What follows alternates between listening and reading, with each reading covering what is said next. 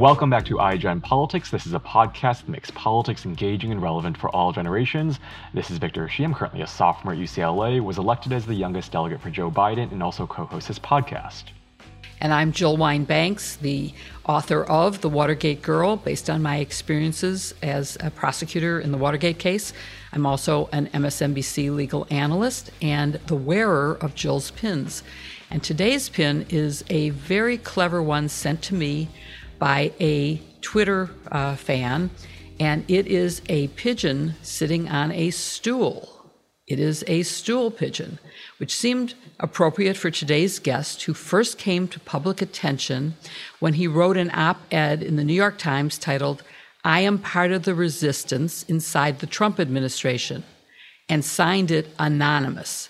He was willing to come out and talk about the chaos in the White House and the threat to democracy that Donald Trump posed, and did it anonymously.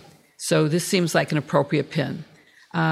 It was very critical, this op-ed was very critical of the then current president and revealed many, many good reasons for the administration staff to work against the president that they were serving. But it came with a lot of criticism from both sides. Democrats, because they wanted to question Anonymous and they wanted to know who he was, he or she, and Republicans, because they said it was all made up. Today's pin is for that reason. And the questions that swirled around who was Anonymous reminded me of the guessing games that took place during Watergate to determine who was Deep Throat, the source for Woodward and Bernstein. And that's a whole subject that we could talk about later, Victor. Definitely. Well, our guest's real name is Miles Taylor. Before working for President Trump, Miles served in the George W. Bush administration, but he started his political career even earlier, while in high school, and continued it during the Trump administration when he served as chief of staff under Department of Homeland Security Secretary Kirstjen Nielsen. It was while he was at the DHS in 2016 that he penned the anonymous New York Times op-ed. A year later, he left government and joined Google and published a book titled A Warning, also under the pen name Anonymous, in October 2019. A year later, in October 2020, he revealed that he was anonymous. Since then, Miles has founded Republican Voters Against Trump, endorsed Joe Biden for president, and most recently co-founded the Renew American movement alongside former governors, congressmen, and cabinet officials with the goal of preventing Donald Trump from running for office in 2024. This is going to be an action-packed conversation. Thank you, Miles, for being with us today. Yeah, thanks for having me. It's our pleasure, and we have a lot to discuss with you today. So let's get right into it. And I want to start with your entry into politics, which started at a very young age. You were an appointee in the George W. Bush administration. So how old were you at that time? Yeah, well, I was a baby Bushy, as they called me. I was probably 19 years old when I joined the administration in one capacity or another, 19 or 20. I just remember that I wasn't of drinking age, because when folks from the White House and elsewhere would go to the bars in Washington, D.C., I either couldn't come with or they had to propose ways to sneak me in. So at one point, I was the youngest appointee in the Bush administration, and then they brought in someone incredibly even younger. Maybe they decided it wasn't so bad to have young blood around. So yeah, I was underage. Well, that's always a good thing when you show that as an example, you're not bad, and that you open the door for others. That's my minimum standard that I set. Yeah, and you share that with Victor, who was, I think, the youngest delegate for the Biden election. So you two have that in common. I was definitely not the youngest. I don't think I was the oldest, but I may have been. Anyway, the Republican Party, when you were 19, is not the Republican Party that it is today. In fact, it's hard for me to even say the words Republican Party and know what it means, because it's really the Retrumplican Party now. So I'm curious what your reaction has been to this change in the party and how you felt when Trump ran for office. Did you know what was coming? Well, look, it's a good question. I'll start with the first piece. On the party, I don't think any of us could have imagined it would come this direction. And I'll offer fair warning in advance, I was never a very political person in terms of working on campaigns. I'd never worked on a single campaign in my life. I was always a policy guy. I got into public policy because of 9/11 and stayed in the national security field, largely working on counterterrorism and cybersecurity and nation state threats from Russia and China, those sorts of things. But we've seen a really, really sharp turn in our politics, and one that's made me more interested in working the campaign side, because frankly, that's the only way you can turn it around is at the ballot box. And I said something a few months ago that really ruffled feathers among my, former colleagues on the right. Is I was asked, what's the single greatest national security threat to the United States right now? And I said, and I stand by this, that I felt like my party, the Republican Party, was the greatest national security threat I'd seen in my lifetime. Now, that sounds like hyperbole, but let me break that down. When we were face to face with Al-Qaeda and ISIS and other nation state threats, our enemies usually prioritize as their top goal undermining our democracy and weakening Americans' faith in democracy, the democratic experiment, and thereby weakening U.S. national security. Right? I mean, that was a preeminent goal of the Soviet Union, was to weaken the democratic Western world order. They failed at it. The Soviet Union collapsed. Al-Qaeda didn't even get close to putting cracks in the edifice of the Western democratic order. But the modern Republican Party, the Trumpist Republican Party, has done more damage to American democracy in just a matter of years than those adversaries did, and in some cases decades, by legitimately undermining Americans' faith in democratic institutions, the process. That, to me, is a very, very significant national security threat in the traditional sense of the term. So I still consider myself a national security policy guy. But I never imagined the threat would come from within rather than from without. And to your question about seeing Donald Trump coming, I mean, look, anyone who watched the 2016 presidential campaign and did not conclude that Donald Trump was a bad manager at a minimum and a man of highly objectionable character was either willfully ignorant or lying. I mean, it was very clear who he was from the beginning. And at the time, I was working as an aide on Capitol Hill. Paul Ryan was the Speaker of the House. And we were trying to implement what behind the scenes we called the Trump inoculation plan. We were trying to slow down his movement in the primaries and get him out of the race because it was so clear he was a terrible influence, not just on the party, but that he would be, even being in the race, was doing damage to our civic discourse and to our country. So never imagined he would be president. He was dead last in the field as far as I was concerned in terms of who was qualified. But of course, we all know what ended up happening. I had no desire to go into the Trump administration, but when I saw people I knew and respected like John Kelly going in, I became more open to it. I said no at the beginning.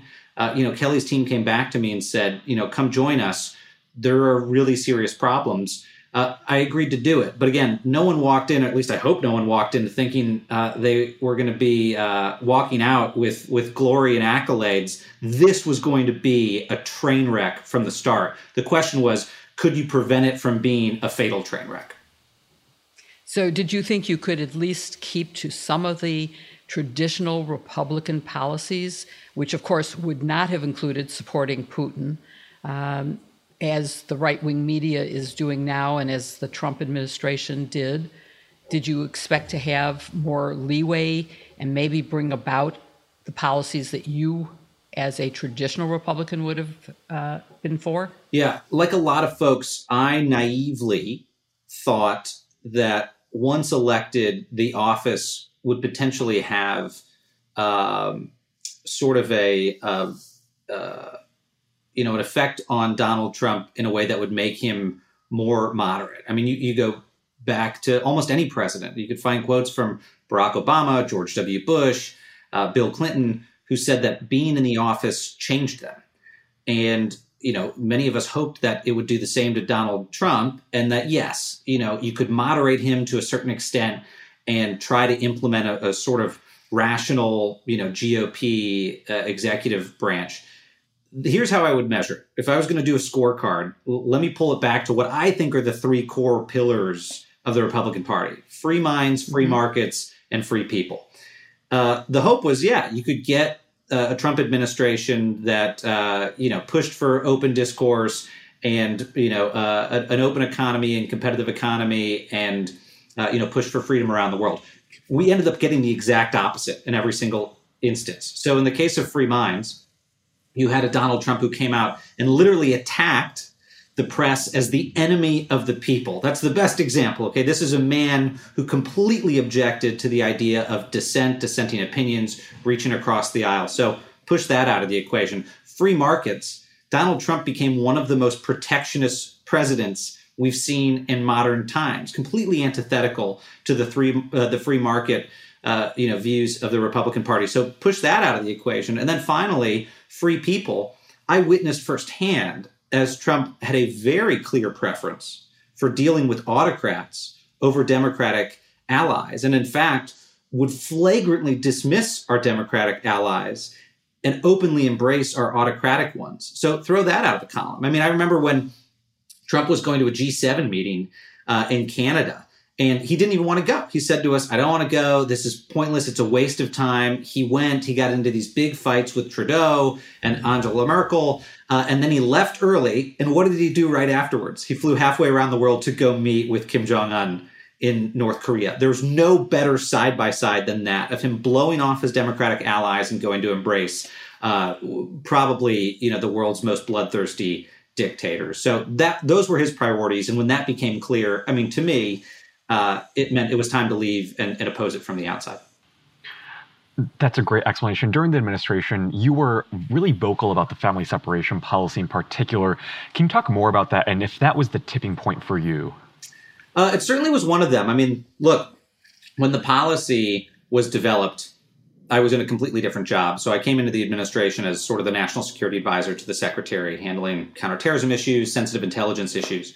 So as that was being discussed with the Justice Department and DHS, it was very peripheral to what I was doing. But I was aware of what was happening largely because there were people in our office who said, look, this can't go forward. In the course of it being approved and then implemented, I stepped into the deputy chief of staff job at the Department of Homeland Security. And I can tell you that thing was an absolutely foreseeable humanitarian disaster. And Victor, to your question, such an obvious example of why all of these forces of Trumpism were resulting in really, really, really bad policymaking and why, frankly, people had failed to moderate the man. Now, let me walk you back in time. There were folks months before this went into effect saying, look, if this goes forward, the U.S. government doesn't have the resources, it doesn't have the people, it doesn't have the ability to prosecute everyone at the border and quickly get everyone reunited if they have to be deported or ready to come back in if they've been approved for entry, right? But that's what Jeff Sessions wanted to do, prosecute everyone coming across the border. These warning signs should have been heeded. I mean, there were folks that said, it gets very, very complicated, but at the core, the Department of Homeland Security can only keep people in its custody for a few days because if you've been to border facilities, they're not hotels. This isn't Holiday Inn Express. They're concrete facilities. They're under maintenance. They're kind of disgusting places, and Congress hasn't funded them. It's not a place where you keep a child for more than a few hours, in my opinion. Yet, by prosecuting everyone at the border, there was this huge backlog in the courts. And so these parents are waiting for their day in court while their children are waiting for them. And then under U.S. law, rightfully, after a certain amount of time, you have to put a child in more appropriate circumstances. And that means they get transferred to Health and Human Services. So it was this total catastrophe of parents waiting in line for court, then the children being moved from one place to another, something that should have never, ever, ever happened. Now, to me, yes, I thought a lot of people should have resigned in the wake of that. It was one of the first big dominoes that pushed me to end up writing the anonymous op-ed against Trump and saying that his administration was basically in chaos. But we still haven't learned that lesson, I don't think, of how a man of such deficient character can result in policies like that. Because honestly, any other president, in my view, would have heard that information, heard the protests from within his administration, and said, yes, I will order the attorney general to stop this before it turns into a catastrophe. Instead, it took it blowing up completely for us to go to Trump behind the scenes and say, you must issue an executive order telling the Attorney General to change his mind. Because the Secretary of Homeland Security can't go tell the Attorney General to change his policy. Only the president can. And it took this thing turning into a complete five-alarm fire crisis to convince Trump to do that. And then here's what's more shocking, though, Victor. I later became DHS Chief of Staff and then had immigration under my remit. Family separation had ended. And within weeks of it having ended, Donald Trump was saying to us in unrelated meetings in the Oval Office, turn it back on. Not only turn it back on, but I want it harsher this time.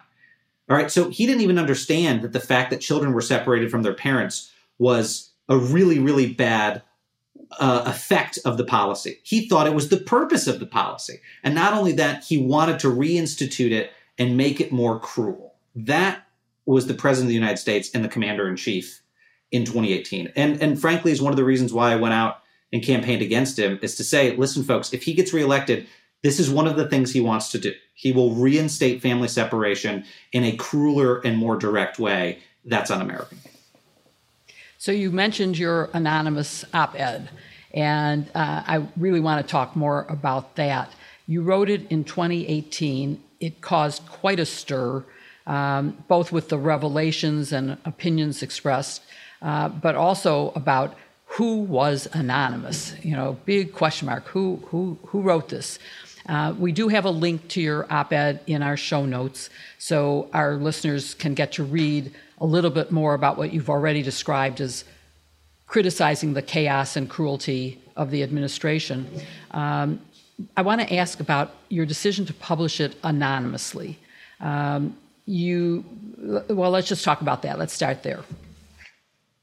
Yeah, look, it really came down to this. The intent wasn't to hide my criticisms. I had pledged I was always going to unmask myself before the 2020 election, because I think it's important to own your perspective, own your voice, and go out there. But what I learned about Donald Trump is he's the master of the politics of personal destruction. And it's also a major distraction. So when someone has a legitimate criticism of him, he immediately turns it into an attack on the person, and the substance gets completely and immediately lost. Now, I'm not comparing myself to a founding father in any way, shape, or form, but that's one of the reasons why the founding fathers did this with the Federalist Papers, is they worried that in arguing for the Constitution, if they did it under their names, it would become a food fight about who these characters were, and it would distract. So they all published under the pseudonym Publius. In fact, this isn't well known, but when I submitted the op-ed, inspired by that example, I actually wanted to use the pseudonym Publius, but it turns out the New York Times doesn't do pseudonyms. They said, no, we're going to actually just put anonymous. So I didn't choose that. They chose that. But I wanted to use that for a reason, is to make clear Publius would have been a nod towards, look, I'm doing this so that the substance doesn't get lost. And at the time, the substance was that the majority of Donald Trump's cabinet believed he was unfit for office and even dangerous, and were actively trying to get him to reverse his bad instincts. That was the reality inside the administration. I was very frustrated that people weren't saying it from within. And so, yes, that was the vehicle I decided to use. Now, I'll make a caveat. The main thrust of that op-ed was completely wrong, because the main thrust was not just that Donald Trump was incompetent and the majority of his cabinet believed it. That was true and remains true. But I said that there were people in the administration working to protect the executive branch from within, that they were guardrails for democracy. That turned out to be a political fantasy, because Donald Trump, in short order, systematically identified those people and removed them from the administration. So unelected bureaucrats turned out to be not a very strong guardrail against Donald Trump. And it's the reason why I then repudiated myself and wrote the book A Warning. I basically said, look, I was wrong. Unelected bureaucrats aren't going to save us from Donald Trump. Nothing's going to save you from Donald Trump. Stop hoping for impeachments and prosecutions. The only thing that's going to save him is the thing that the founders intended. Save us is the thing the founders intended, and that is the people themselves. Right? It is us choosing not to reelect him. That was my warning. I'm glad the American people heeded it, but we still face, I think, the same warning today, because he could reemerge, and really we're back to the same place we were before, hoping that he gets prosecuted and someone else takes him out of the political system. I suspect we're going to be back in the same position at some point here, where we ourselves are going to have to make the decision not to go down that road. Very interesting perspective because it does seem like he has actually gained some power, although recently there are some Republicans who are speaking out against him and saying that maybe his power is diminishing. Do you have an opinion on whether his power has diminished right now? There's good news and bad news. I'll start with the bad news because I like to finish with the silver lining. The bad news is that candidates around the country are still pledging fealty to Donald Trump. I'm a lifelong Republican. I look at these races every single day.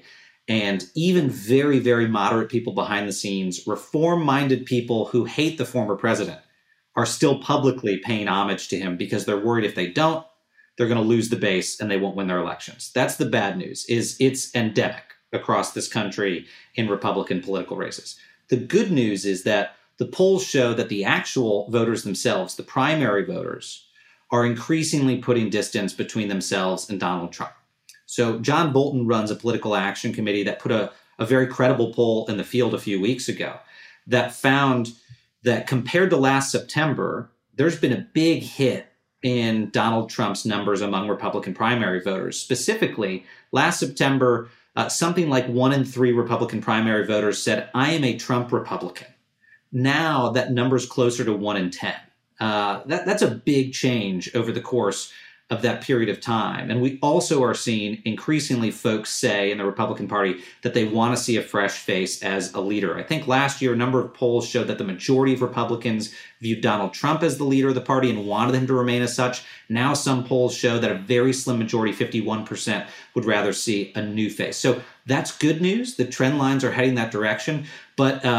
But we need the candidates themselves to start waking up to that. And there's a big lag time. They're very scared to do that. And so they're still running on the mantle of Trumpism. So for those who think that on November 3rd, the battle was won, November 3rd, 2020, I would say that they're actually wrong, that going into the midterms, the battle is harder than it even was in 2020 because we have 1,000 mini Trumps around the country. And a lot of folks really aren't awake to that. They just don't pay attention as much to down ballot races. And there are some real spooky characters to worry about this upcoming election. That is for sure. And our show has featured some of the down ballot races. I want to ask you one last question on this subject, which is you mentioned that you had a lot of support, or you had talked to a lot of people who also agreed with you that he was a danger to our democracy. And you've even described cabinet-level discussions about using the 25th Amendment. And now there's some talk about using a conviction on insurrection or for the violation of his taking documents from the archives, which can lead to forfeiture of office and barring from future office. Was there any serious discussion really of using the 25th Amendment or of a mass resignation to highlight the danger that he posed?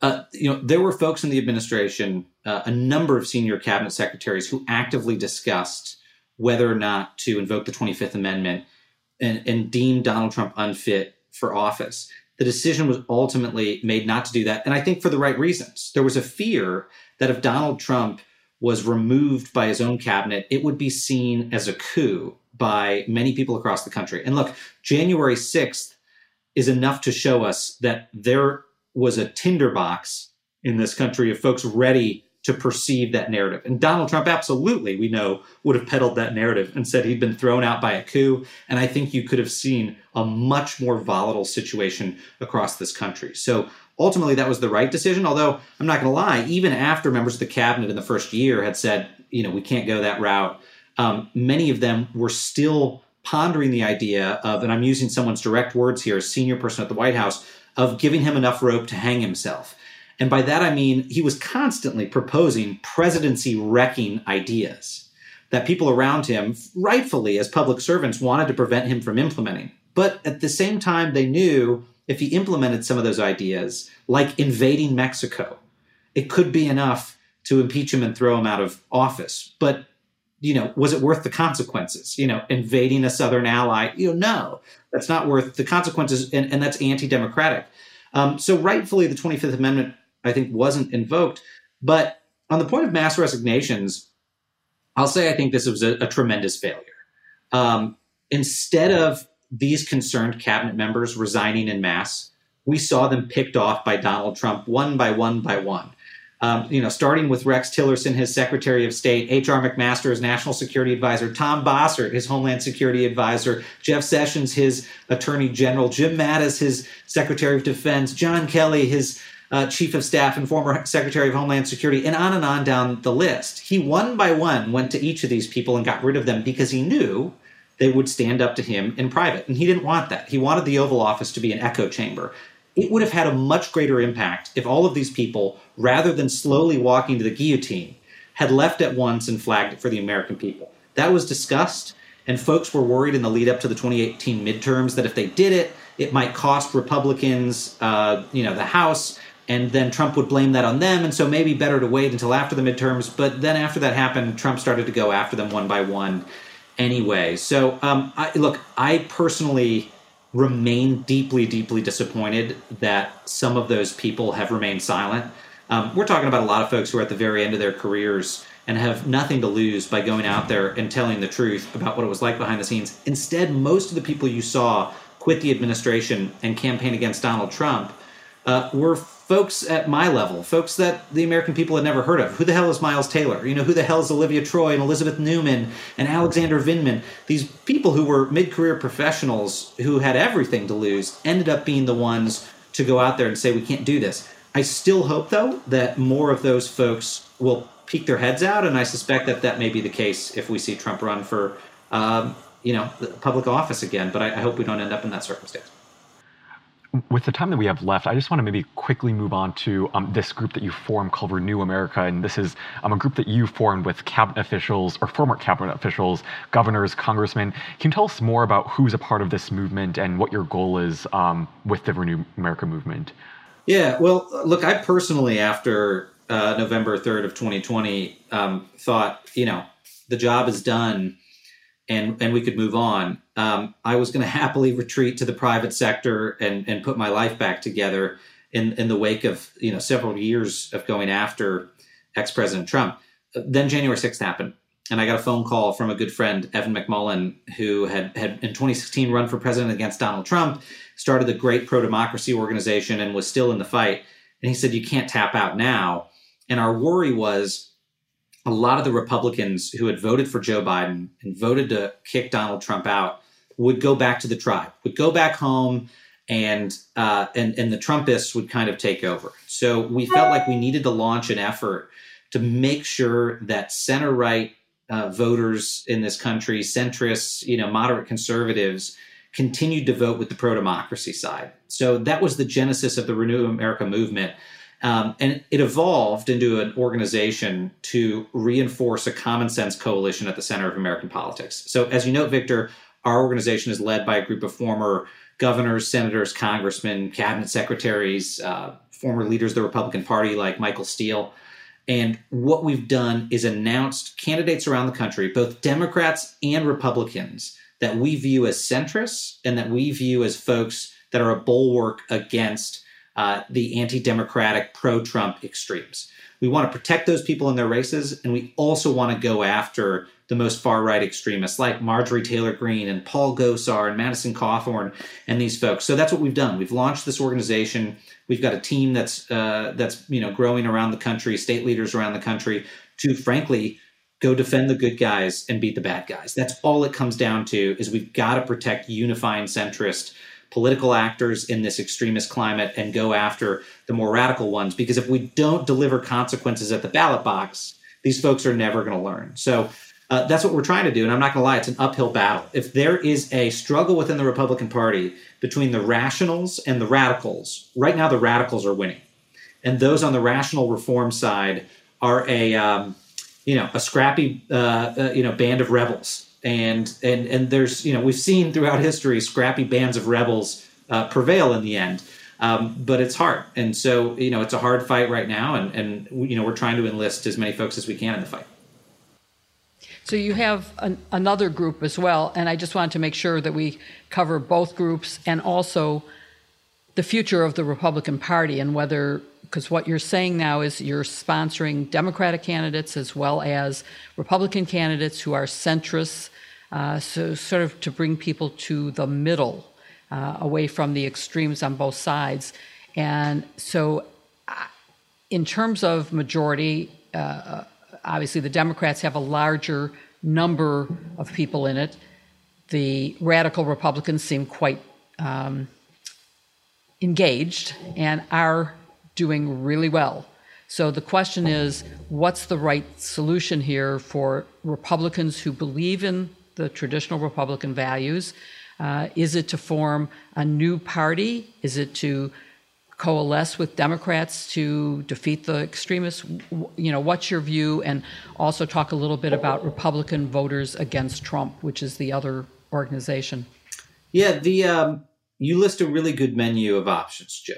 And I think the first one has got to be the short-term Band-Aid solution is patriotic, principled Republicans need to team up with unifying centrist Democrats. It's what Christy Todd Whitman, the former governor of New Jersey, she and I published an op-ed in the New York Times calling this coalition campaigning. We're not arguing for coalition government yet. We're not saying that moderate Republicans need to break away in the Senate and the House and caucus with the Democrats. Although I'm not going to lie, if Donald Trump wins again, that may be the type of thing that's needed to put a check on him. But what we're saying is coalition campaigning needs to happen. In some of these tough races around the country, we need concerned conservatives to join with these patriotic progressives to help good folks win races. And I'll give you concrete examples. In Arizona, we are likely in this cycle to have a very Trumpy person be the nominee on the Republican side. They're falling all over themselves to be Trumpy in the Republican primaries. And whoever that person is going to run against Mark Kelly. Mark Kelly is an incumbent Democrat, former astronaut, a patriot, really just a great public servant. That's a classic case of a place where Republicans need to say, I voted my whole life straight ticket, but rather than have one of these lunatics, this time around, I can vote for the other side.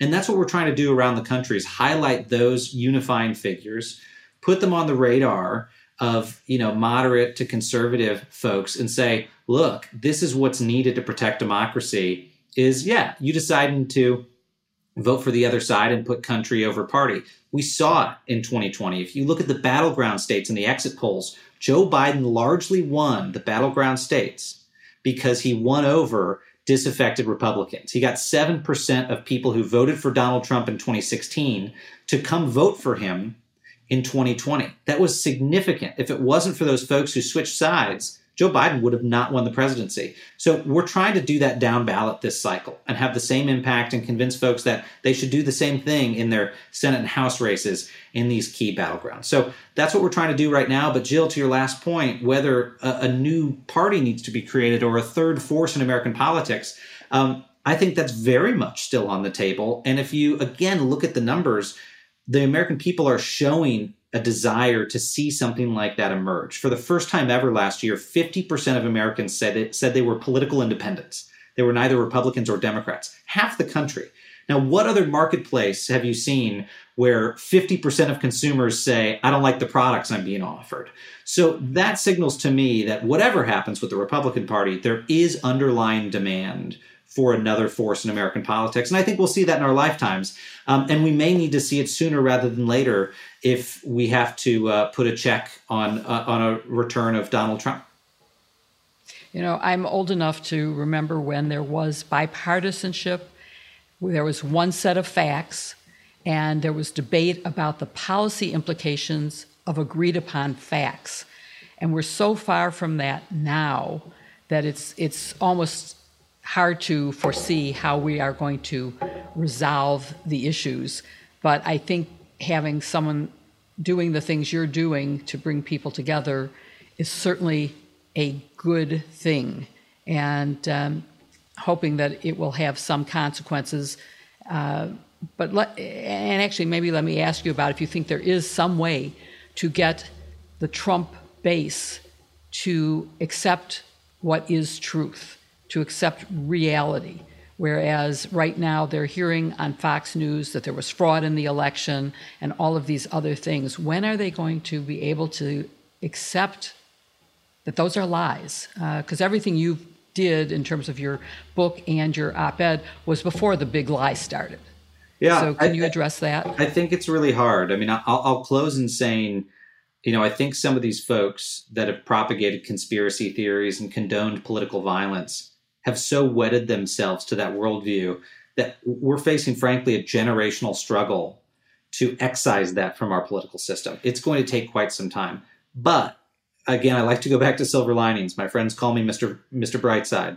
So I'll say, we're seeing that, first it was 15%, then 20%, now close to 30% of Republicans that are in the category of disaffected Republicans are really open to moving on. And again, like I said earlier, if you believe other polls, close to half want to see a new face lead the party. There is an openness to moving on. There's always going to be an extremist element that believes things like the big lie, that continues to propagate these conspiracy theories. But we've got to offer them alternatives. And the only language the extremist side speaks, like Donald Trump, their progenitor, is the language of winning and losing. So to get them to move on, I think you've got to deliver consequences at the ballot box. But there's a more unifying aspect to this. And Jill and Victor, as you both were alluding to, there's something cathartic about working with the other side, about reaching across the aisle. Bipartisanship is cathartic. And you don't have to think about politics to imagine that. Just imagine in your own life, someone who's been a hostile adversary, but you realize through empathy is actually sort of human, and you bury the hatchet. That catharsis can lead to really, really, really great things. If we can do that in our politics, I think, one, it'll help fix the national psyche, which is pretty still battered after Trump's term. But two, I think it can create some real progress in our politics. So that's what we're trying to do. It sounds utopian, but in reality, there's practical political opportunities to make it happen by bringing folks together on the ground to unify, around centrist candidates. And hopefully we can do that this cycle. In an era of Marjorie Taylor Greene and Ron DeSantis and Gosar and Hawley and Boebert, and I could go on and on and on, it gets harder and harder to see them being part of any coalition that would make sense. But I hope you're right and that there is an opportunity. I would like that to happen. Victor, do you want to ask the last question?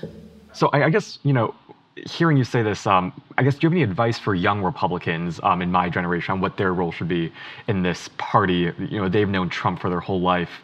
How should they react to this? And what do you think their role should be in this new Republican Party?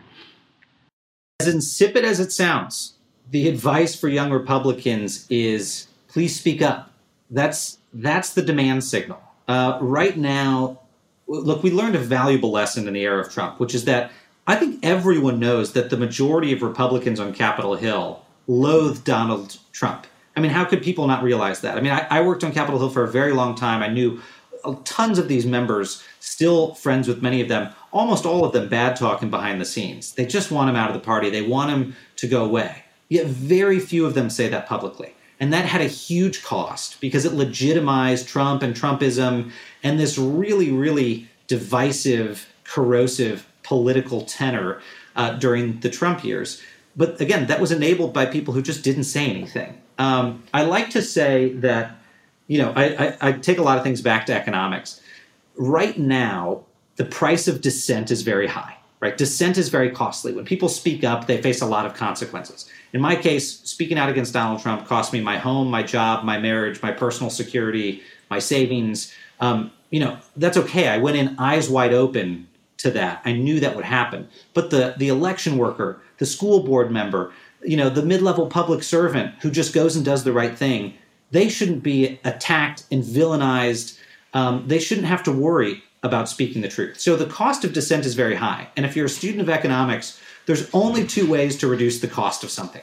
You either decrease demand, and if you decrease demand for something, the price drops. Well, we don't want to decrease demand for dissent, right? We want people to dissent. That's a good thing in an open society.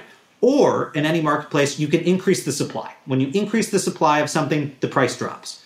In this case, we're talking about truth. If we increase the supply of truth, if we increase the supply of dissent, the cost of it will go down, right? Because there's strength in numbers. When people speak up, it becomes easier for the next person to speak up. I mean, during the 2020 campaign, when a number of us who'd been in government while Trump was president came out against him. At first, it was a very lonely place. It was like, oh man, no one's going to join us. The message is going to get lost. But increasingly, more folks saw that they had air cover and did that. And I think it did have some impact in convincing other Republicans around the country that they could vote against Donald Trump, and it was okay. I'd say the same thing to young Republicans right now. Most of them, if you again, go back to the numbers, you dig in, most of them really want to move beyond Donald Trump, but they're kind of scared to say that to their peers because they're scared of getting attacked. Once they get over that hump, they can have a massive difference in the party and redirecting us away from these authoritarian impulses. It's not just about Donald Trump. It's, again, these impulses that have overtaken our political system. So hopefully folks will do that. Again, I know it sounds banal to just speak up, but my God, it has such an incredible influence. And in doing so, like I said, you can lower the price of dissent and make it easier for the next person. So that's what I'd say. There is real strength in numbers. And, Miles, we are so grateful for you to come on the show. Thank you so much.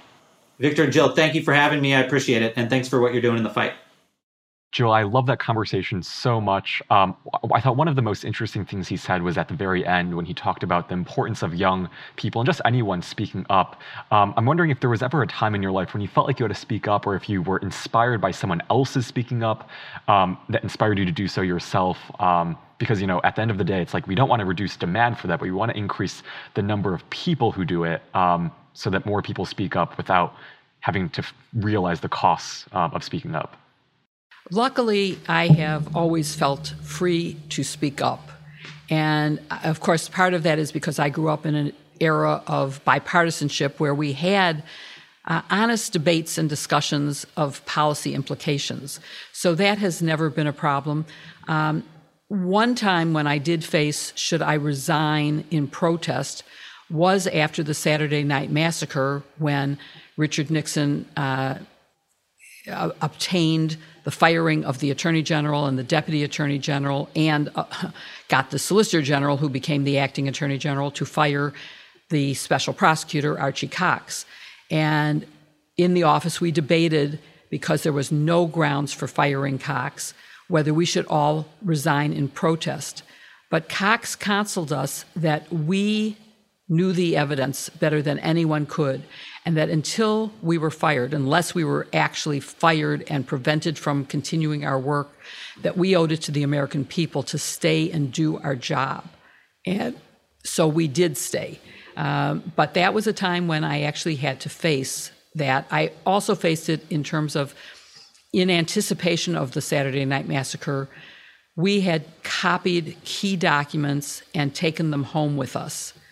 Now, revealing them would have been illegal because they were obtained through grand jury, and that remains under the protection of grand jury secrecy. But we had all decided that we would be willing to go to jail if it became necessary to reveal those other than through an indictment and trial, if Nixon did something that was so dangerous to democracy. We are lucky we never had to actually act on that, and we were able to go through indictment and trial without any problems. What about you? Well, I haven't faced anything like that before, but I know just in like very, very small context, as a student, there are sometimes moments where I feel like, should I speak up? And then I see someone else speak up, and it's through them that inspires me to speak up and use my voice. But I think what he said about Republicans in this movement, I think it just goes to why his movement is so important, because he has all these former congressmen, current elected officials, former elected officials, former cabinet members speaking up all in one effort to unite the Republican Party and to really prevent Donald Trump from gaining power. And I think, there's something, I think he said it was, a little bit, I don't know what the exact word he used was, but basically it was kind of, interesting advice for young people. But I think using their voice to speak up is such an important thing. And seeing these people speak up and these elected officials speak up, I think is something that will inspire young people, hopefully, to use their voice for better. And, you see people on TV use their voice, people on TV who, speak up against the Donald Trump administration, what they're doing. And it really serves, I think, as a launching pad for young people to realize that they also have a role in this movement and to use their voice for good. So I think what he's doing is so important, and I think for young people can serve as a really good source of inspiration. I would say one of the most effective ways that young people can speak and be heard is by voting.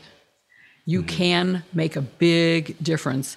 And young people are among the lowest voting percentage. They don't go out and vote, and they need to, because right now democracy stands ready to collapse if we don't make sure that people who care about it go out and vote. So I'm urging anyone listening to this, because I'm also assuming if you're listening to this, you care and that you're probably a Democrat. So please go out and vote. That would be my advice. And not just federal elections, but also state and local elections. We had Amanda Littman on the podcast a few weeks ago, and she made that point so clear that we have a federal election, but we also have 50 state elections and thousands of local elections. So whether you're young, whether you're an older generation, just keep voting and pay especially attention to those down ballot races. Thank you so much for watching or listening to this episode of iGEM Politics with Miles Taylor. We hope that you enjoyed it as much as Jill and I did, and that you'll tune in next week for another episode of iGEM Politics. In the meantime, hopefully you'll subscribe on YouTube or wherever you follow your podcasts, and leave us a 5-star review and rating, as that helps others find this podcast too. And the subscription is free, so go ahead and do it.